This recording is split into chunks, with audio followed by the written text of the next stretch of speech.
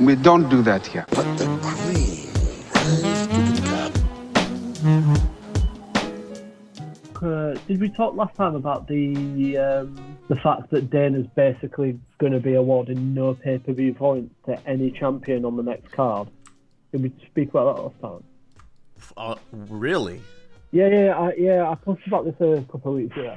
Apologies, time's a bit of a weird lapse for me in the last few weeks, but yeah, because John Jones has dropped out, he was the defending champion. He would have been getting pay-per-view points, and because it's now for an interim belt, there is no champion, so neither of those is going to get pay-per-view points, no matter who wins, interim. regardless. Yeah, and the other one is a vacant title, so there's no champion. So man. Yeah. What a slimeball move. Well, that kind of feeds into that sort of leads into the whole Ngannou discussion, right? That was sort of his beef to some extent, I believe, wasn't it? Yeah, it was. I mean, he wanted more from the pay-per-view buys he was generating, and the UFC was saying no. What was it he said on Joe Rogan? They were paying him like, what was it, $1 or something per pay-per-view buy? Or no, it wasn't that, but it was something crazy like. There's a scale, isn't there? There's like, I think above X amount of buys, it's I could probably find out for good. I think above X amount of buys, it's like $1 you get, and then like above 300,000 you get like $3, and then I think if you're doing over 1 million you get like 10 or something per buy. It's something like that, the hierarchy. Let's see if we can quickly do a bit of fact checking. Progressive pay scale. Yeah, $1.50 per $80 pay-per-view. They're giving him $1.50. What the what? Do some quick calculations here. I mean, Quick math. I mean, your average UFC pay-per-view probably pulls in maybe $200K. Yeah, probably. So, what is that? $300,000? Something like that. Which for a fighter of his caliber, that's insane. This is going to be controversial here. Ngannou's known to have blown all his money that he made. Like there's articles that he was having to live on like his coach's sofa for like the last couple of years. Now, I'm not disputing for a second that he didn't get paid what he was worth, but I did the sums. He earned something in the region of like 2 million, I think. So let's half that for taxes in the US. Let's say that's $1 million over the course of like 2 or 3 years. To blow $1 million in 2 or 3 years, come on now, come on. And he's walking around in this like lavish jewelry. He's always walking around in Versace clothes and things like that. I said something in the other day and people sort of laughed at me. I said he'll be boxing into his 40s because he'll go broke. He's a guy who's come from nothing. From what it appears, he doesn't have good money management skills. I hope he's hiring people around him to help him manage his money. Yeah, I think just a boxing parallel there is Jojo Diaz, who you take the kid out of the ghetto, but you can't take the ghetto out of the kid. Now that he has money, he wants to do all the shit he dreamed of when he was younger. I can relate to that a little bit myself, to be fair. Yeah, same here. I think the same thing happened to Andy Ruiz, right? Like after the fight, he's like, "Oh, this is life-changing money. And it's like I can take care of my family now." And like a week later, he's bought 3 new cars, and he's all of a sudden he's got this squad that follows him around. He's buying them all, jewelry and shit. Rolls Royces. Yeah. Absurd.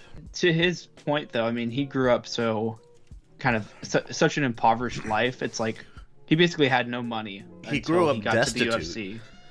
Right, so he probably has no idea how to even manage money, and that's not like a criticism of a guy. Just it's not a moral failing. Right, it's like he just doesn't know, and so he really needs people around him, smart people in his life to help him with that, or at least teach him. But surely, I know it's not their job, and I know Dana's always saying it's an opportunity, and you're independent contractors, but surely that should be something that they should be helping with. They gave them this, they let them train at the PI, they gave them the best nutrition, they'll give them the best trainers, but they won't help them manage their money after. Especially when you look at somebody like Chuck Liddell, who is known to be one of Dana's best friends. Dana was paying Chuck Liddell $500,000 a year not to fight after he retired because of the amount of brain trauma he was taking. Now, why is it one case for Chuck, who's your friend, who beat up a guy who was one of your sworn enemies in Tito, but when it comes to the rest of your roster, you basically, not that you don't give a fuck, it's even worse than that. You want to screw them over because you want them to have to be hanging on to that pay slip from you guys. The more I hear about UFC, the more I dislike them. It is funny when, like, I know boxing is certainly not the... Definitely not some golden child. Of course. And I'm sure we'll talk about the differences between the two sports when we get into the Fury fight. But, like, I mean, you'll hear people talking nonstop about boxing corruption, but MMA is like, I mean, it is worse. It feels worse to me in some ways, just because there's such an ego. Like, at least boxing kicked out Don King or whatever, and those types. With MMA, it's like it's out of sight, out of mind. Well, with UFC in particular, like these are behind the scenes negotiations where the fighters are getting screwed over. Whereas, like, shitty decisions, we all see it because the camera's right there. But we're not in the back rooms with hearing about, like, 85 cents per pay-per-view purchase, so nobody really knows. You don't even need to be there, man. Like, if you've ever watched one of the press conferences, either a post-fight press conference or a pre-fight, it's the same 15 journalists that get asked the same questions in the same orders, and if somebody asks Dana or a fighter a question that's even slightly off kilter from what Dana likes, that person is banned from covering the sport ever again. Look what happened to Ariel Helwani.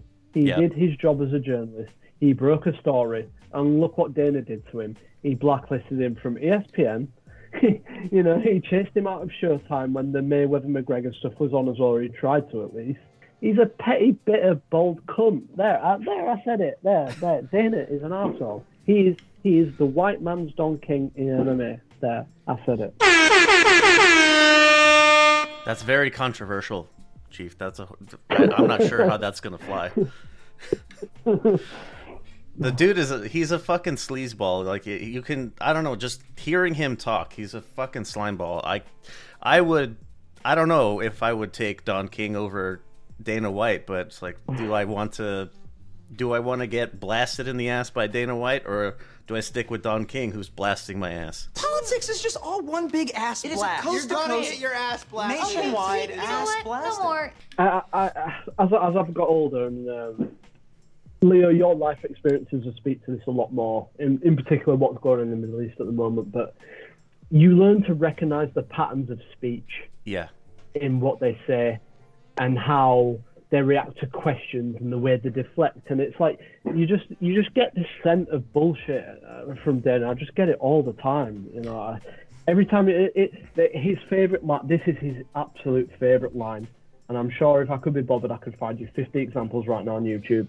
It'll be ex-fighter doesn't want to fight, and I'm sure Nathan, you've heard that a million times before as well. He said it about Ngannou.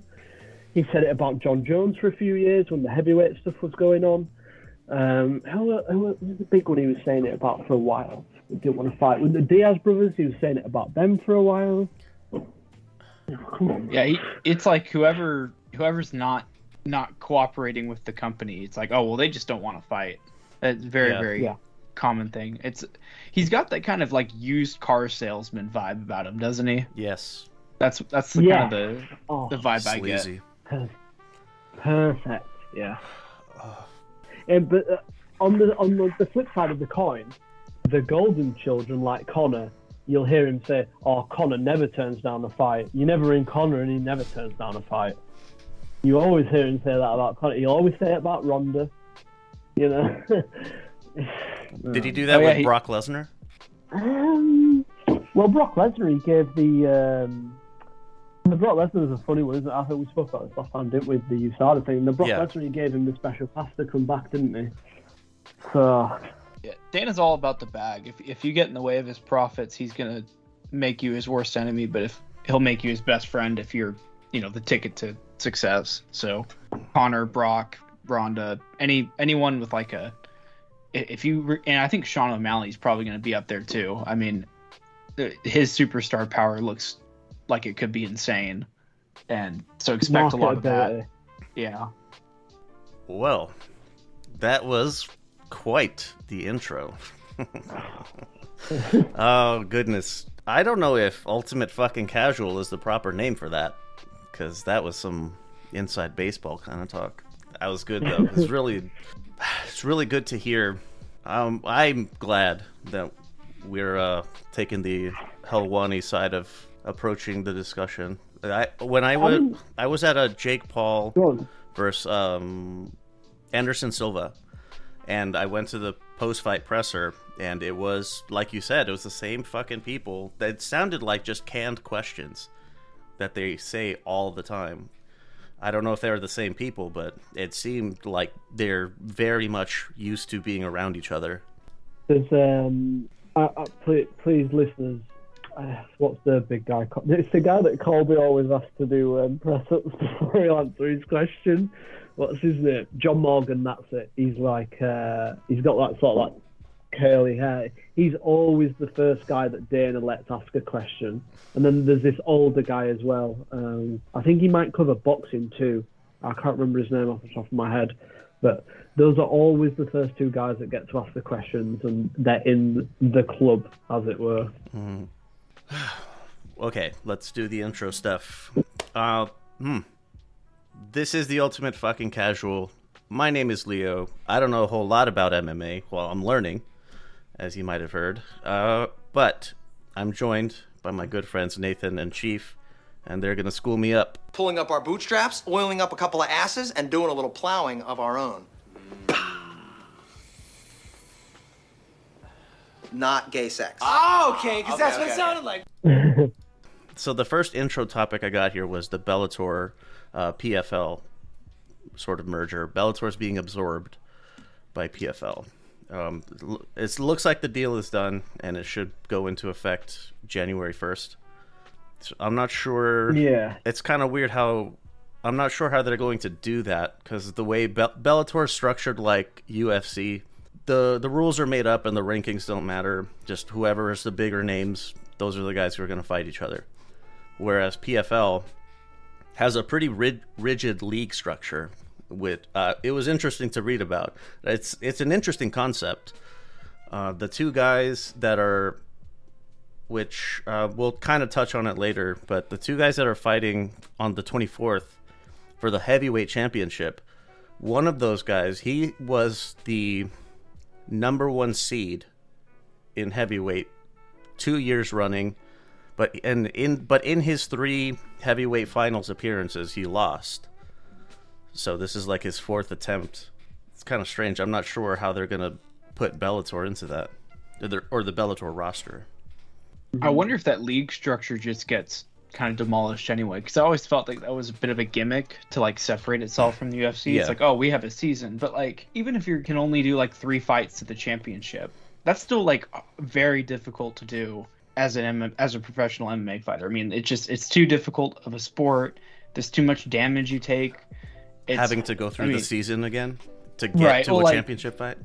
Right. Like even someone like, I don't know, boxing analogy, Canelo, he takes his training ultra seriously and he's got the best training staff ever. I mean, he can barely fight 3 times a year. I think he's only done it a couple times recently. And MMA, it's like you're kind of lucky if you see a guy twice a year. So it's a difficult sport to kind of, because then your seasons start getting stretched into the next year, and it's like, well, what is this? How do you keep up with that? It's not the same as like football or basketball, which I think they were trying to like ape something like that. Yeah, that's exactly what they were trying to do. Was NFL, NBA, sort of like meritocracy, I guess, meritocratic leagues of sport. I think it's the natural sort of life cycle of the fighting athlete, as it were, if we define that as a subclass of sport. Even Mayweather, he used to fight what, in like somewhere near Cinco de Mayo, and then he'd fight in September, wouldn't he? Yeah, I think I heard this from Conor McGregor's coach, John Kavanagh, on the MMA podcast. I think as they get older, you just can't maintain the sort of high intensity work, and you're taking. It's just the nature of it. You need to stay sharp in that sport. You need to be sparring, and even if you're not doing hard sparring all the time, you have to be doing a little bit of hard sparring. And just as you get older, the wear and tear on your body, you know, as good as medicine is now, you know, you can have injuries repaired, but not everything's repairable. Right. You know, and it's just, again, as you can't, nobody defeats Father Time, do they? Yeah, the human condition, you can't reverse the Yeah. clock, the age, the wear and tear that your body takes, even just living naturally. Yeah, absolutely. I mean, you get shorter as you age. You literally, as you get into, if you measure yourself, you literally see old men and old women, they shrink as they age, just because of gravity over time. You know, I know it sounds like a really stupid, simple thing to equate it to, but it's a complex interwoven systems, and when you're damaging muscles over and over, and there's only so much repairing your body can do after a while, and you can have the best nutrients. You can take, even if you're taking the best steroids in the world, you know, after a while you're going to end up looking like Liver King with a bloated belly and, you know, like bulging intestines and stuff like that. Like so, just perpetual beet red face. Yeah. Or the Dana White, Joe Rogan, HGH head thing that they've got going on. They just tomato. Yeah, tomato. There you go. Similarly, something I do on, you know, just personally, I foster animals. I ended up doing they call it hospice, where you take like a senior that doesn't have a lot of time left, and it was like the over time thing. Like she would get sick, and then it would take a while, but she would get better. She'd get sick again, and then it would take even longer to get better, and it just gets to the point where she's not getting better anymore. And that's just like a little cat, you know what I mean? The organic being just decays. It's funny you say that, Leo, because it's been a while since he made an appearance, and I don't think he's afraid of the fireworks as Brock, but he's looking at me right now as Brock. He's sat on the landing because my wife's having a bath, and he's about 15 now, and I think he's got a bit of a dementia because he sort of attacks us a bit sometimes, and he goes through little phases where he's sleeping all day and he's not eating and stuff, and then he comes out of it and he goes back into it, and you know, it's just the natural, you know, progression of life, isn't it? You've got to let go at some point, which is something. It comes back to fighting, doesn't it? It's something that we spoke about this last time with Volkanovski, where he said he was struggling not fighting. You know, we saw this with Ali. I mean, a lot of fighters come back for monetary reasons, of course, but a lot of these guys, they struggle to move on to something else when their career's finished, and that's when we see, you know, the sad cases like Holyfield, you know, a few months ago or however long it was ago, when we see him just an absolute shell of a human being in the ring there. And a guy like Volkanovski, he burns the candle at both ends because he's trying to stay in competition all the time, because he can't really handle regular life for whatever reasons he has. But burning the candle at both ends. It's not like he's gone into fighting as his first love either. He played rugby league as a first sport, and I can tell you firsthand that is not so. I've watched a lot of. One of the reasons I stopped playing at the age I did, a lot of my friends were getting injuries, and you know, they can't afford the best private care and stuff. Like, I've got friends now, like one of my really good friends, he got really bad torn rotator cuff, and he can't move his arm above his head. He's had it operated on like 4 times, and you know, and it's just for a bit of fun on a Sunday afternoon with your friends. It's, you know, yeah, is the juice worth the squeeze? That's disregarding the head damage that you take. There's a famous case in the UK. We're getting off piece here, but it does come back to CT. There's a famous case over here in the UK at the moment. He's a rugby player called Rob Burrow. It was extremely successful. Do you know what? Actually, he's like Volkanovski's size and build, and he's developed motor neuron disease, and he's a shell of himself now. He doesn't even look like the same person. He can't look after himself. He has to be assisted around in his wheelchair. His wife's a full-time carer, and that's just from playing the sport. It looks pretty, you know. That's a lot. It is a lot, and This is why I have such a bee in my bonnet with people like Dana and like Don King, who milk these guys with no assistance after their career is over to help them transition into something else, or even if they just give them an office job. Absolutely no guilt, no remorse. They don't give a shit as long as they're getting money. No. Yeah. And that's the sad thing, though. These guys are like making absolute bank off these guys. Like, they are not hurting. They have more money than they know what to do with, and they can't even spare a small amount of it to take care of these guys after their careers. Dana's a billionaire.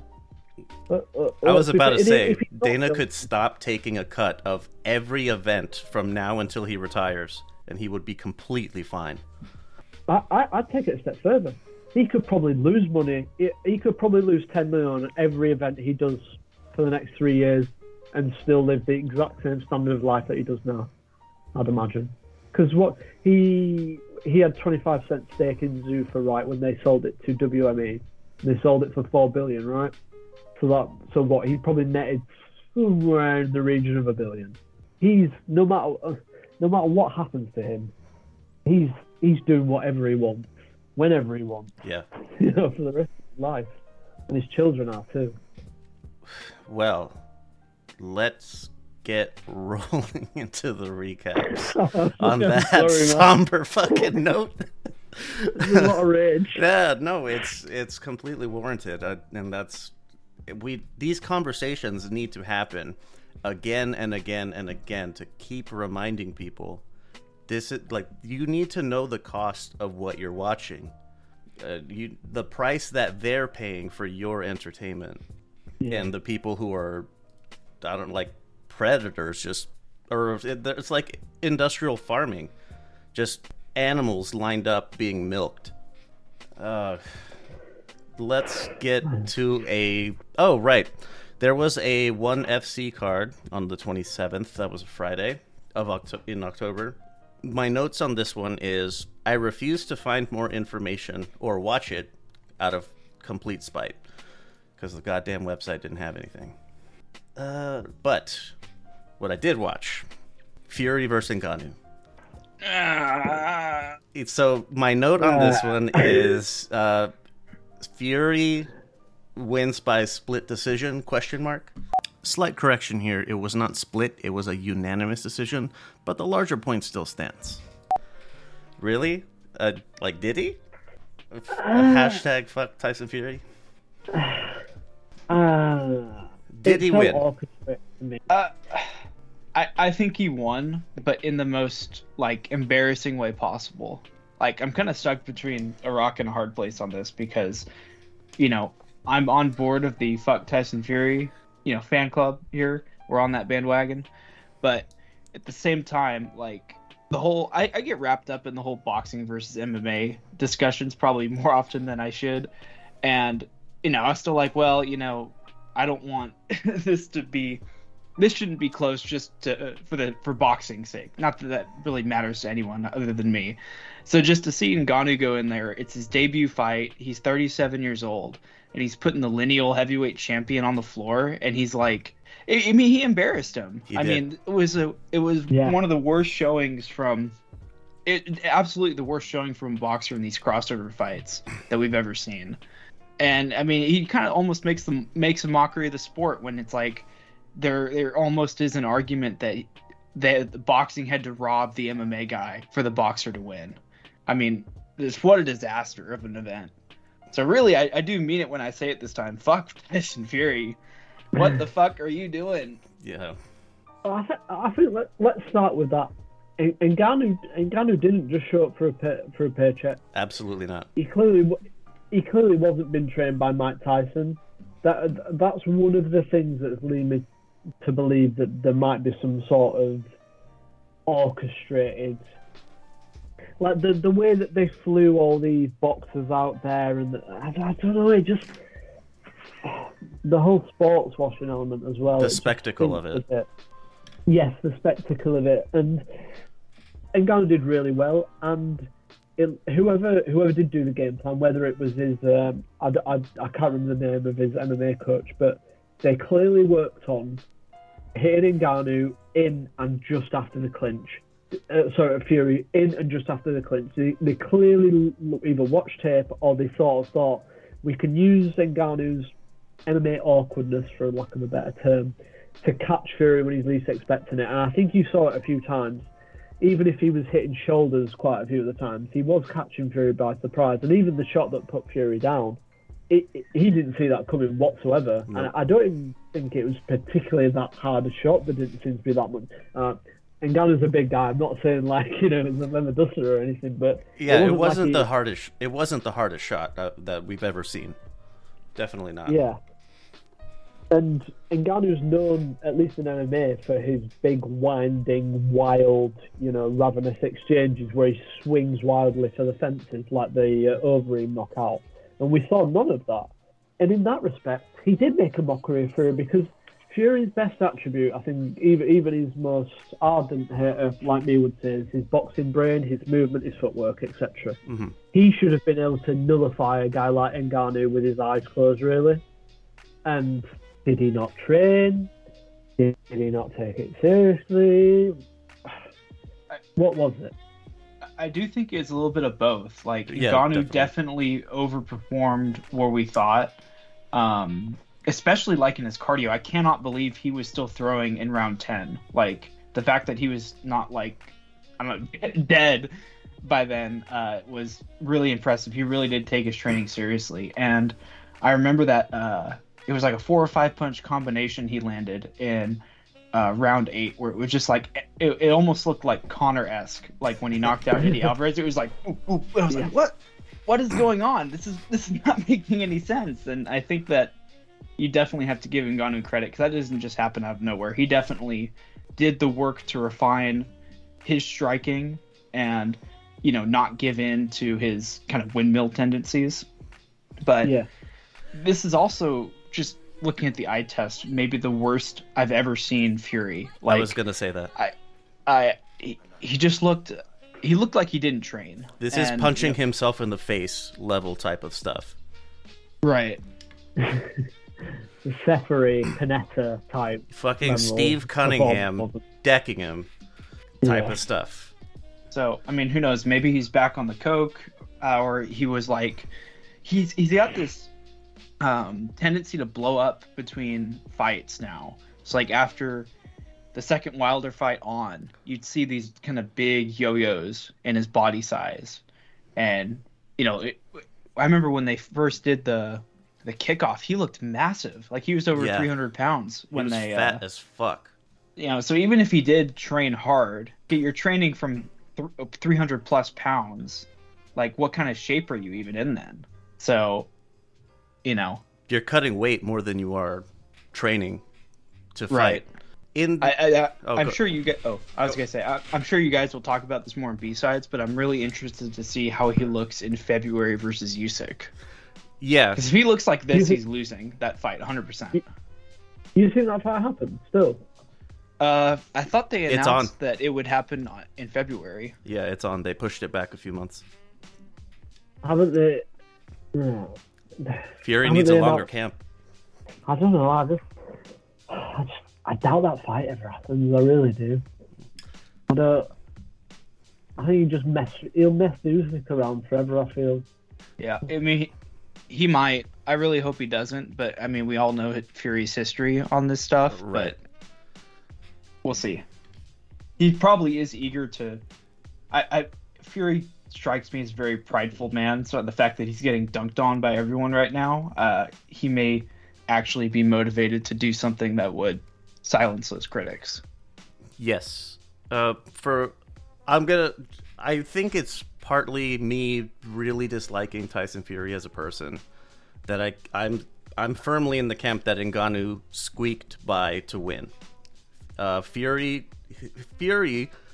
winning by the skin of his teeth is not unreasonable, but I don't think he did, personally. As far as how Ngannou had success is a lot of what you guys said. I'm just kind of going to repeat it a little bit, but it was a bit of column A and column B. Fury didn't take this seriously. He didn't train as hard as he could have, should have. Ngannou, it did not come to just get paid. He came to win. He came to make a statement at the very least, and he absolutely succeeded. As far as what happens next for Fury, that is where I'm going to make a super awesome plug. We're going to talk about that on B-Sides a little bit later. But what's next for Ngannou, we're going to talk about right now. So we were talking about that, I think, before we got formally rolling. But is he going to box more, given his success, or I got these three names. They're from the ESPN, an ESPN article. They're not mine. I don't claim to have found these, but for like the PFL league structure, the top two names I got here are Denis Goltsov and Renan Ferreira. Those two are in the heavyweight final.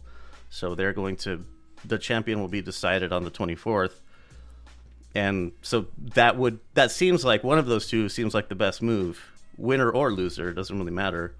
And the third option was Ryan Bader, who's the Bellator heavyweight champion. Ryan Bader, it's important to 40-year-old. Was a 40-year-old light heavyweight Ryan Bader as well. Yeah, Ngannou would thrash both of those guys in a round, like no question. I doubt any combination of those fights would go more than 90 seconds. Ferreira's has like three. I think they're both the top PFL records or whatever for fastest stoppages are all his. 50, 31, and 25 seconds. But I mean, if you're fighting dad bods with day jobs, well, with a KO with that kind of KO speed, he probably will just come out swinging and walk straight into an Ngannou punch. So he could also have the distinction of being the fastest finish in PFL as well. Goltsov, that was the guy I mentioned. He has three appearances in the heavyweight final. All of them were losses, but of his wins, he has an 80% stoppage ratio, or 80% stoppages, combining submissions and KOs. So a little bit more well-rounded, but also doesn't seem to really step up to the bright lights as well as maybe Ryan Bader could. Yeah, he didn't quite cut the mustard in the UFC at light heavyweight, and that's why he ended up in Bellator at heavyweight and as the champion. So that kind of tells you the level of his ability. I'd imagine Ngannou would absolutely demolish him. So if Ngannou really wants a challenge, he kind of has to handicap himself and go into boxing, like take away his legs and grappling and stuff. Well, I think that was a big part of why his stamina looked so impressive. He didn't have to worry about the takedown threat. He didn't have to be constantly cautious of kicks. He didn't have to be constantly cautious of grappling exchanges. He didn't even have to be cautious of the work up against the fence. And I think that's really what worked in his favour. And I think that's why one of the big reasons why his stamina looked so good. That was something I wanted to bring up that I forgot about the Fury and Ngannou thing and like crossover fights in general is like boxing versus MMA. I don't know. To me, it's kind of like it's kind of a stupid discussion. Like I don't know. I take those crossover fights. I take those in a vacuum because like Anderson Silva looked awesome. Jose Aldo looked awesome. Conor McGregor looked like shit. And he boxed fucking horribly. Oh, come on, man. Against TBE. Come on. I guess that does give it a bit of context that he was fighting a fucking generational great, all-time great.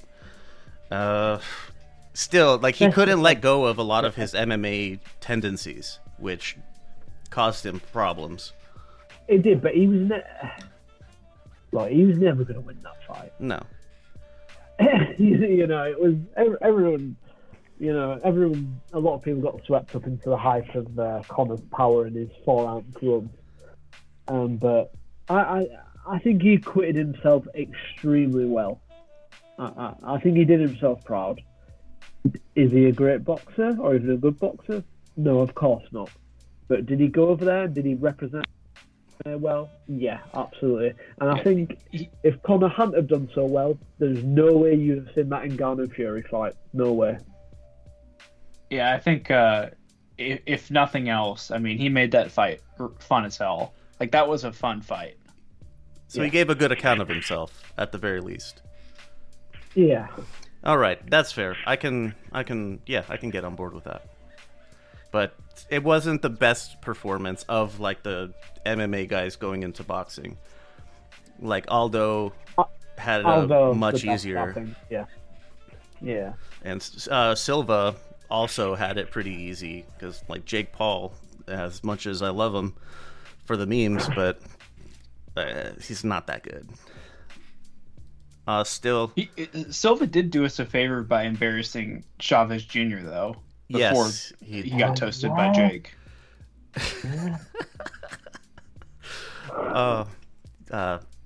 Chavez Jr. getting hit with pizza. That was great. Man, if only we got that. If only we got that Silva Roy Jones fight back in like 2010 time. It was meant to happen. Oh, that would have been great. This is a very random little tidbit, but one of the funniest things I've ever seen is Joe Rogan talking about Anderson Silva beating Chavez Jr. and he's trying to hype up Chavez. Like, that guy's a world champion. That guy's a legit boxer. And I was like, oh my God. Is he though? Is he? But Joe, whenever he talks about boxing, if you guys watch his podcast, it's like he only talks about the 90s and previous to that. Like, he doesn't know anything about the current day. So he just sees Chavez and he's like, oh, Chavez Sr., his son must be good. And it's not. So every time I hear him talk, he says things, right? And I think, oh, if Joe gets it, he likes boxing, he knows. And then he'll say some of the next sentence and it'll be like, oh, no, shut the fuck up. Those are the only parts of Joe Rogan that I do, like, of his show that I watch or listen to are his interviews with boxers. Like his interview with Andre Ward, Deontay Wilder, etc. Right. So yes, having knowledge of MMA does give him an ability to ask interesting questions of boxers, but yeah, he has no idea what he's talking about. I think let's not forget as well, he was the guy that was saying that Ronda could like beat up Floyd. Yeah, that was special. I can't ever forget. Yeah, I can't ever forget that. That was extremely special. Too much of a company man at that point. Oh, yeah. Where Dana's left foot goes, Joe's right foot goes as well. Don't worry about that. Anything more on Ngannou before we get rolling? All right. There was another. So the one FC card on the 27th of October was Friday Fights. This one on November 3rd was Fight Night. Still don't understand the difference. Regardless, this was headlined by Jonathan Haggerty in a kickboxing title fight. It was Fabricio Andrade is the MMA champion. Haggerty is the Muay Thai champion. So they were fighting for the vacant kickboxing championship. It was an interesting fight. It was fun. I liked it. Tai Ruotolo. This was a welterweight grappling championship. It was actually kind of entertaining. It did go the distance. So if you're into anybody who's partial to boxing, you're not gonna like this. So skip it. But I found it entertaining anyway.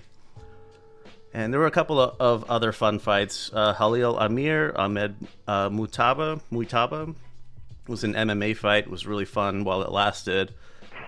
An interesting decision in kickboxing, Rui Botelho versus Ajang Peimian. And there's a fun ladies fight, Christina Morales versus, they just called her Supergirl. It was also a kickboxing fight. So those are kind of fun. I recommend checking them out. Now, UFC Fight Night. This was last night for us here in the US. Let's start from the bottom up.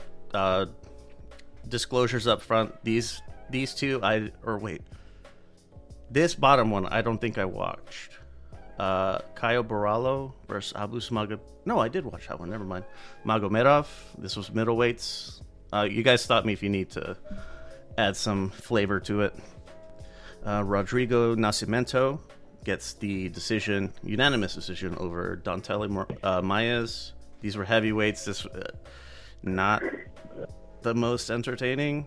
It seemed a bit like there was a boxing match between heavyweights on a card on ESPN as well, and yeah, it was just two tubs of shit. That's kind of what this one was to me. There was a parallel there.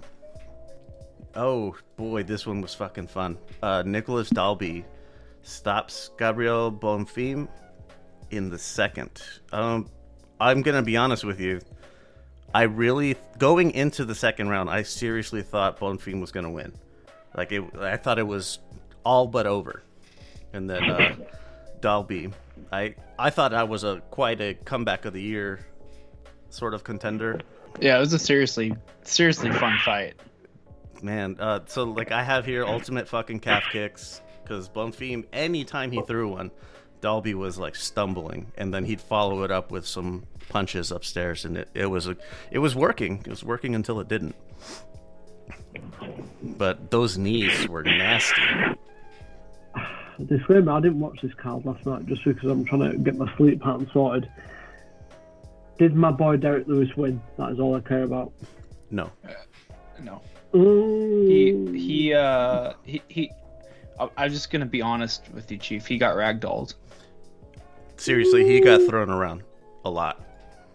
Towards the end, it was getting a little bit, I don't know, just two heavy guys completely gassed out, just kind of flopping around a little bit. But yeah, those takedowns were bad. And this was kind of really, I picked Almeida to win, but I didn't think I was going to see what I just saw. He is coming up from light heavyweight, and he weighs almost 30 pounds less than Derek Lewis. But the ease that he was able to secure takedowns and really throw him around the octagon was, I mean, that guy is insanely strong to be able to do that to Derek Lewis. And not only that, but there were several moments where after round 2, Lewis realized, okay, I just need to start swinging with this guy. If he gets me to the ground, I'm going to be there for the rest of the round. And there were times where it looked like he, was about to have his Derek Lewis moment where he would land some major shot and the guy would just fall over. And he landed some, but Almeida defended well, and he was always able to transition out of that into, another single leg or to reverse the position on the ground or something like that. Definitely. He played it really smart. There's so many. It looked like there were 2 times where I thought, oh great, here we go. Lewis is about to do his thing. Yeah. And he just knocks him out and it's over. He just disregards every MMA convention, just wins because he wants to win. But that didn't happen, and that's, I think, because Almeida stayed so composed. They kept pointing out the way that Almeida was taking down Lewis. They kept pointing out he would grab him at his knees or something, to kind of keep him from being able to use his legs to prevent a takedown, I think is what how they were pointing it out. So Derek's also, I mean, in the past at least, it almost became a meme that grappling didn't work on him because he'd just stand back up, and it wouldn't be with idiot wrestlers either. He'd just some big heavy guy on the ground, and he just decide to stand back up. Nathan, you know exactly what I mean. Yeah. I mean, there'll be someone. He's someone will be on his back, looks like they're sinking in an arm triangle or something, and he just stands up, and it's oh, okay, that didn't. He just stands straight up. He's so strong, even from the ground. His ability to explode upward is insane. And so the fact that Almeida held him down was that was really a masterclass. Sounds like Derek might be finished. What is that? Is that 2 or 3 on the spin he's lost now, I think, since his hometown fight in Austin? Yeah, he's not been on. I think I felt really before his last fight that he should have had already been retired, and then he won by flying knee essentially. But yeah. I mean, he's lost 1, 2. Oh, he's lost like 7 of the last like 8 or something. Yeah. Let's see, 1, 2, 3, 4, 5. Yeah, 4 of the last 5 at least. Yeah, 4 of the last 5. Well, I need a new favorite heavyweight now. You do what now? I need a new favorite heavyweight now. Oh, Tom Aspinall, baby. Mm. Oh, maybe not so confident about his fight. Oh, no, it's not that I'm not confident. It's just he's British, isn't it? It's a bit boring. Oh, yeah. For your own.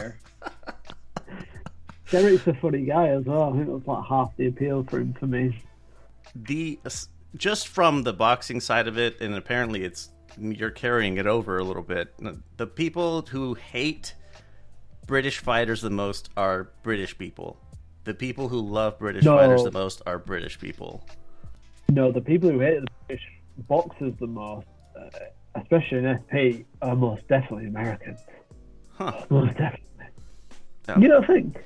I don't know. I've seen a lot of you Brits crapping on the British fighters. Yeah, because there's a lot to hate.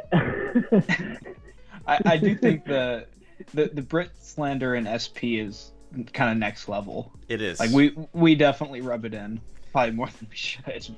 Definitely more than we should. Like I don't understand where it comes from. Like I'm all about a little bit of banter, but like goddamn guys, settle down a little bit.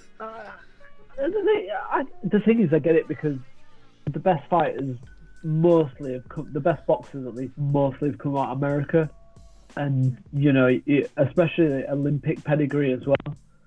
You know, a lot of the guys that we've had have kind of been, mean fighter is maybe the wrong word, but guys like Joshua and Fury is a bad example. Amir Khan? Amir Khan, yeah. Well, like, or even like Chisora, like Leigh Wood or something like that. I mean, he even in some areas kind of falls into that. Yeah, Carl Zaghi as well, even though he's Welsh, Italian, you know. Cordina. Yeah. Is it like really mild-mannered? I don't know. Do you know what I think is? I think if they're associated with Hearn at all, I think they're automatically like a 10% like vitriol from the server. Like if like there's any sort of close association to Hearn, that like immediately makes them hate. Oh yeah. If they're with Mick or with Warren, like it's like they can be like it gives them a pass to some degree. Because I think the Americans get rubbed up. Not you guys in particular, but I think a lot of, maybe not Noir and those guys, but I think a lot of people take Hearn a lot too literally. Like when he says things, I don't think you quite understand. Like when he's being sarcastic sometimes, or when he says things. I mean, he is a prick too. Don't get me wrong, but when it's one of the American promoters doing it, it's like you almost get a pass. You know, it's like Al Heyman's this god in boxing who controls everything. He can do no wrong. Shit, I'm gonna get some flack for that. Now we got to keep moving. It is an interesting dynamic hearing it from your perspective. It's more nuanced than I thought.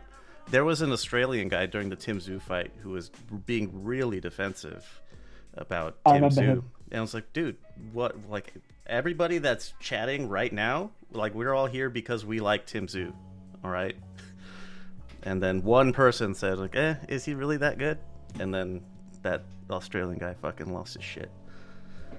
Kambusi fight as well. The Kambusi fight, I'm sure that same guy was around as well. Yeah, if you want to see an angry Australian, just say the name Jermell Charlo, and you'll see the worst of him. Point totals. We got Nathan. You picked up the one that we had for the previous for the review block, so you're down by 10 as the year starts winding down.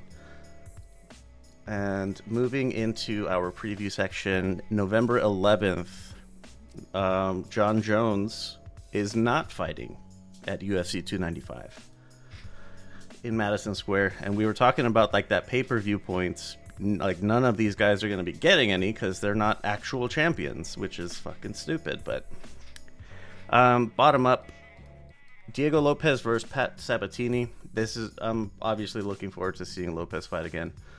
Matt Fravola, ranked 14th versus Benoit Saint-Denis. These are lightweights.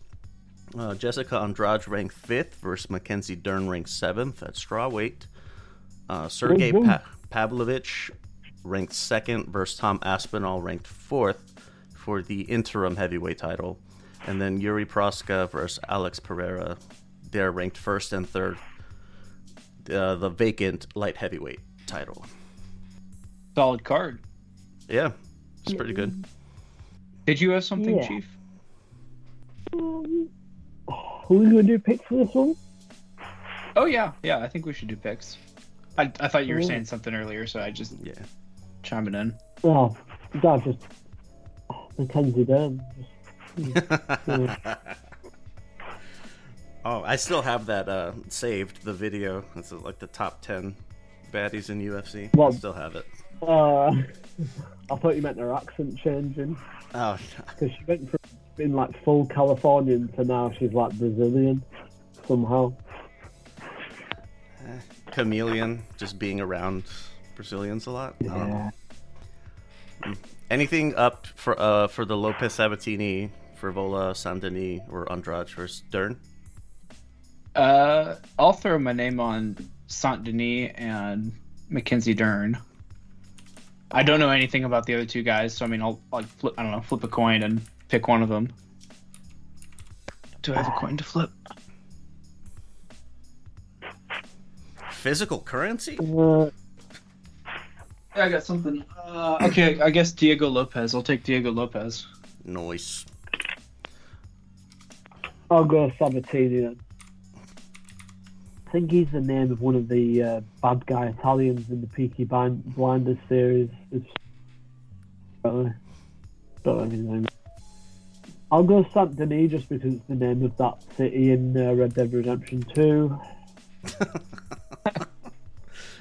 That's how I would pick stuff, so it works perfectly. Dern because, god damn that ass. And Andrade being on like a 5-fight losing streak also helps. I wasn't sure if we were gonna bring up like this is pretty much fucking like this a sparring session for Dern. The thing is, this would be the type of fight where she gets absolutely demolished because Andrade does have hands to some degree, and so I wouldn't be surprised if she lost that one. Yeah, I also have a tendency to pick the favorite or like name who I'm favoring, and then they lose. It happens a lot in both boxing and MMA. So.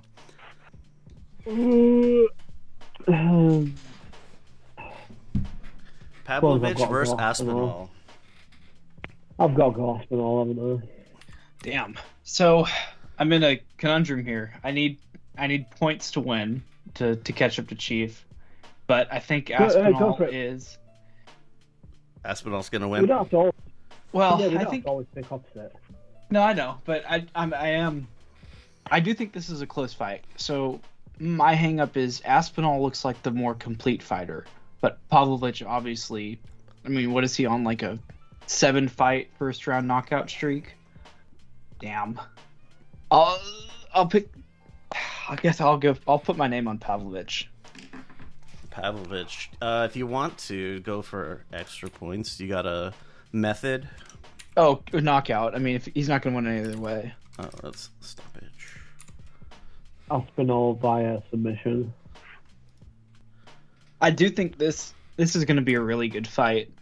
Whichever way it goes, I think this is going to be really entertaining. Like, it could be significantly better than the Jones-Stipe fight. Yeah, these two top fights are just extremely intriguing. I start this one.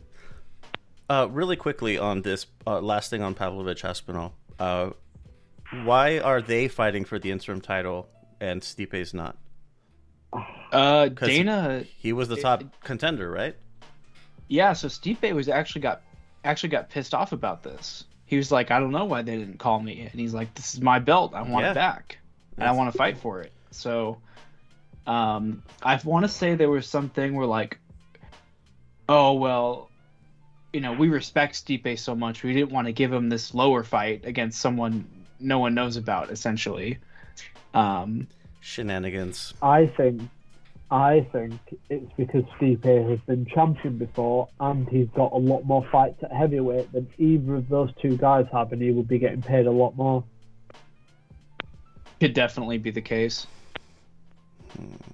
I think it was a business decision to leave him out, for sure. Yeah, I think so. And also, Stipe's pretty old, right? So, like, if he loses to either one of those two guys, that could be the end for him, right? Yeah. And then they don't have Jones Stipe anymore. Yeah, they can't cash him out to Jones. Which, now that Jones has gotten injured, I think this is more things in Stipe's favor to potentially win that fight, but that's neither here nor there. That's next year's problem. Yeah. But in front of us, we have Yuri Proska versus Alex Pereira, who Pereira's looked pretty awesome since he moved up, right? He did. He looked great against Blachowicz. God damn, this could be the fight of the year. This is. Yeah, this is so hard, isn't it? I'm frothing at them. So it's funny. They're both really, really good strikers for different reasons, but they have kind of the same weakness in a sense. So Pereira, obviously kickboxing champion, great fundamentals, throws an incredible left hook, and Prohaska is like kind of extremely unorthodox. He just does like random shit out of nowhere, and he'll, he's very explosive. He'll spring into submissions, or he'll throw like, different sorts of kicks out there, and it's very kind of a free-flowing form of striking. It's very unpredictable, but both guys are lacking on their striking defense. We saw, Yuri got tagged plenty when he beat Teixeira for the title. Teixeira is more of a wrestler. And then we obviously saw Pereira get knocked out by Izzy just overextending and keeping his hands way too low. So, this is like, it's going to be complete clusterfuck. It's going to be complete fireworks. And then one of these guys is going to land and knock the other out. Yeah, Yuri's striking style, it's almost like that Connor sort of thing, where he'll throw like hook kicks and like lean switch kicks, or like Barboza stuff, like really odd stuff you don't see a lot of other. But like you say, he doesn't quite have the striking defense, whereas Pereira's a lot more traditionally, he's got a lot more of that kickboxing based style. But I think Pereira can be blitzed at, and I think perhaps his strength is blitzing at people. So, based on that, I'm going to go Yuri. So, the last time I had to pick against Alex, I had the opportunity to pick against Alex, I did, and I paid for it. And I don't want to make that same mistake again. I think one thing goes in his favor. I think he learned from that Adesanya fight about I can't overcommit against these guys. Yeah, and he fought really right, and not even just that, but also he fought very disciplined. He was very measured in his in the Blachowicz fight. And I'm surprised anyone want to kick off against Blachowicz. That's really impressive. Yeah, even for how good of a kickboxer he is, Blachowicz is just like, he goes shin to shin on kicks. The guy's just built different. So I'll go with old Alex. Any methods? Knockout. I think both of us are going to be asked to knockout. And both are going by knockout. Is this going to be like in cartoons where they jump into a giant dust ball that spins everywhere, and then out comes one defeated? Yeah, it's going to look like that. Or it's going to be a double knockout. I would pay money to see that. Boring 5-round decision you've seen in your life where nobody throws a shot. Yeah, they're like both scared to. Adesanya. They don't want to be the first one to engage. Yeah. Friday, November 17th, Bellator 301. Maybe the last one. This one's in Chicago. Yaroslav Amosov. This dude is one of the first non-UFC guys that I ever paid attention to. Just because I didn't know any better, and so I watched him, and then you guys were telling me like he's actually really good, despite being in Bellator. Like, don't hold that against him. But he's fighting the number 2 contender at welterweight. Sergio Pettis, the champion, is fighting Patchy Mix. That's his actual name. The interim champion at bantamweight. So they're consolidating. But those are really the only two. There's a couple of other fights on there, but Amosov is. I'm definitely interested to see what happens with his career now that Bellator is folding for all intents and purposes. On the 18th, we have a fight night at the Apex.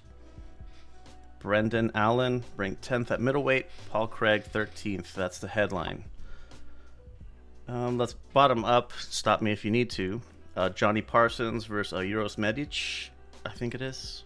These are welterweights. Luana Pinheiro ranked 9th versus Amanda Ribas, ranked 11th at strawweight.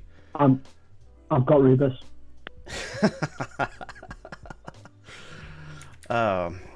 Anytime you pick a woman, I know that I have to look her up. The man has refined taste. He does. You have not led me astray thus far. It's not me, it's RJ. It's him that gives me all these takes. Throw me down for old Luana. Definitely the less pretty of the two, but I need points. Peyton Talbot versus Nick Aguirre, bantamweights. Chase Hooper versus Jordan Leavitt, lightweights. I'll take Hooper. Hooper, please. Yeah. I'll take Jordan Leavitt. Jordan, that name is familiar. I've seen him fight before. Do you know why? He got beaten by Paddy the Baddy. Oh no! Okay, no. Take my name off. No! Put me on Chase. Oh shit! His nickname, by the way, is the Monkey King. So do with that what you will. No, it's not. I really don't know what to do with that information. I guarantee you it is. The Monkey King? It's on his Sherdog profile. All right. Well, get after it, Monkey Man. Michael Morales versus Jake Matthews at welterweight. These are not Monkey Kings. Just Monkey Lords. Yeah. I'll take Jake Matthews. The old Aussie. I got it. I'll have Mariah then. And the Archdukes of Monkey. Brendan Allen, ranked 10th. Paul Craig, 13th. Middleweights. Oh, I've got Paul Craig. Is this the Scottish dude? It is. And I'll take Brendan Allen, I suppose. All right. Anything like these are two names I recognize. There's 4 fucking first names here, but those always stand out. What are we looking for from these two as they're trying to climb the ranks? So you're getting confused with Arnold Allen, I think. No. Arnold Allen is the. Oh, you're not. No, really? He's the featherweight that fought Max Holloway. Yeah. Excuse me, Leo. You are not as casual as I once assumed. I just remember stuff. That's it. Craig's the crazy submission guy. He paints his face blue at weigh-ins and stuff. He's the yeah, you showed me a picture of that. Yeah, he's a crazy guy. So yeah, everyone kind of got displaced, or at least the top 9 did, because Chimaev jumped into the rankings at number 9. So this is I would say, at least in Craig's situation, he's looking to retain a ranking. I think if he lost here, he's ranking would probably disappear. And Brendan Allen, he probably has some wiggle room, but he probably doesn't want to move any more backwards than he already is. He would drop to 14th or 15th, right? Probably he'd be on the edge at that point. And Paul Craig would be completely out. Well, Sean Strickland will be watching with great interest. Probably not. Yeah. So Chris lost to Samir and Walker. I forgot about that. No, I'm still sticking with him. So. Anything more on this Fight Night card before we get the last one just really quickly? Wanted to, if Bellator is being absorbed by PFL, I'm gonna have to start paying a little bit more attention to their stuff. And this is like their finals for the season, for the 2023 season. So that's kind of fun. It's like baseball. This is your cue, Nathan. You can feel free to shit all over me. Oh yeah, how about those Texas Rangers? They shoot How about 'em? fucking snakes with dead aim. Yeah, I'm sorry for anyone who thought that a rattlesnake was going to have a chance against the Texan. I mean, we literally have a convention out in where is it? Like Amarillo. We have the rattlesnake roundup out in. You ever heard of this, No. Leo? Mm-mm. Where we fucking do it? This sounds very Sweetwater. Texan, though. It's out in Sweetwater. Yeah, we literally find like a bunch of rattlesnakes and we just kind of kick them around and Turn 'em show into them off belts? and eat them. Oh yeah. Did you say Amarillo? Is that a real place? Yeah. I thought it was just like We made wish up it in the wasn't. song. I thought it was just made up in the song. Yeah, Amarillo's a real place. It's in the Panhandle. That's not where Rattlesnake Roundup is. That's actually in Sweetwater. But Alright. I mean, it might as well be. It's a West Texas town, oil town kind of thing. That makes sense. Speaking of baseball, did you see the Rangers are favorites to sign Shohei Ohtani? I was just reading about him. They were... Yeah. Yeah, he's a fucking beast. I don't know Yeah, much about baseball, but... So he is like ace pitcher, right? well, but also he- can fucking... has a rocket for he's a bat. modern. He's a modern day Babe Ruth. Like he is he's the best pitcher and he's like the best pitcher and the best hitter basically. Where's he coming from? He's from he was with like you're talking the about. Angels, but they've like kind of squandered his talents since he came over from the Japanese league, Yeah. and now he's a free agent. What do you say, Chief? No, I'm still here. Oh, I thought you were. Yeah, I thought it sounded like you were chiming going to say in. something. What's going on? It's crazy. Like the Japanese and Korean leagues are basically feeder or farm systems for the MLB. Yeah, I mean the Japanese leagues they've been churning out really good pitchers, especially for the last couple of years. I Darvish remember, comes to mind. yeah, Darvish. He Yeah. was a Rangers draft. The teams will actually like line up. They'll have like exclusive bidding rights on Japanese players when they come out. Really? It's like the Rangers were one of the top teams to negotiate with whatever team Darvish was with, and that's also why the Yankees got, I think, Tanaka. They were one of the top. I don't know if they had I think they had rights to get him before anyone else. It's something weird like that. I'm not read up on exactly how it works, but That's interesting. I didn't know that's how it was set up.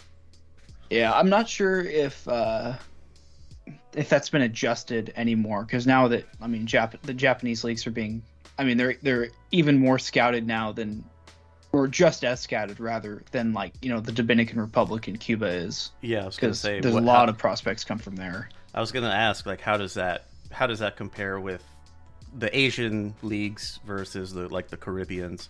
But that's we can talk about that in a different setting. I will just chime in one more thing. Been a Rangers fan for 13 years, 14 years now. Yeah, 14. And so actually having them win, it's gonna keep me happy for a long time. They introduced me to heartbreak as a sports fan. They went to back-to-back World Series in 10 and 11, lost them both. So when I played Little League, I was on the Diamondbacks all the time. Every year that I played Little League. But That's I don't pretty cool. I don't follow baseball, but if I had to pick somebody, I'm gonna pick the Diamondbacks. just my pro tip is if you want to watch baseball, just scoreboard watch until about mid-August and then start watching, because that's when it gets actually exciting and fun to watch. Yeah, once the playoff contention comes into play. Right. All right. PFL Championship in Washington, D.C. on the 24th. I'm going to just kind of breeze through these unless you guys know who any of these people are, because I don't. Other than the heavyweights, I don't really know anybody else on this list. And I don't know the order either. They have it listed in such a way like you would think the heavyweights would be last. They would be the main event, but they're not. Or I don't know if they are. The that top fight there, those guys are both ex-UFC fighters. Clay Collard and Olivier Albin Mercier? Yeah. Just looking at the other names. Those are lightweights.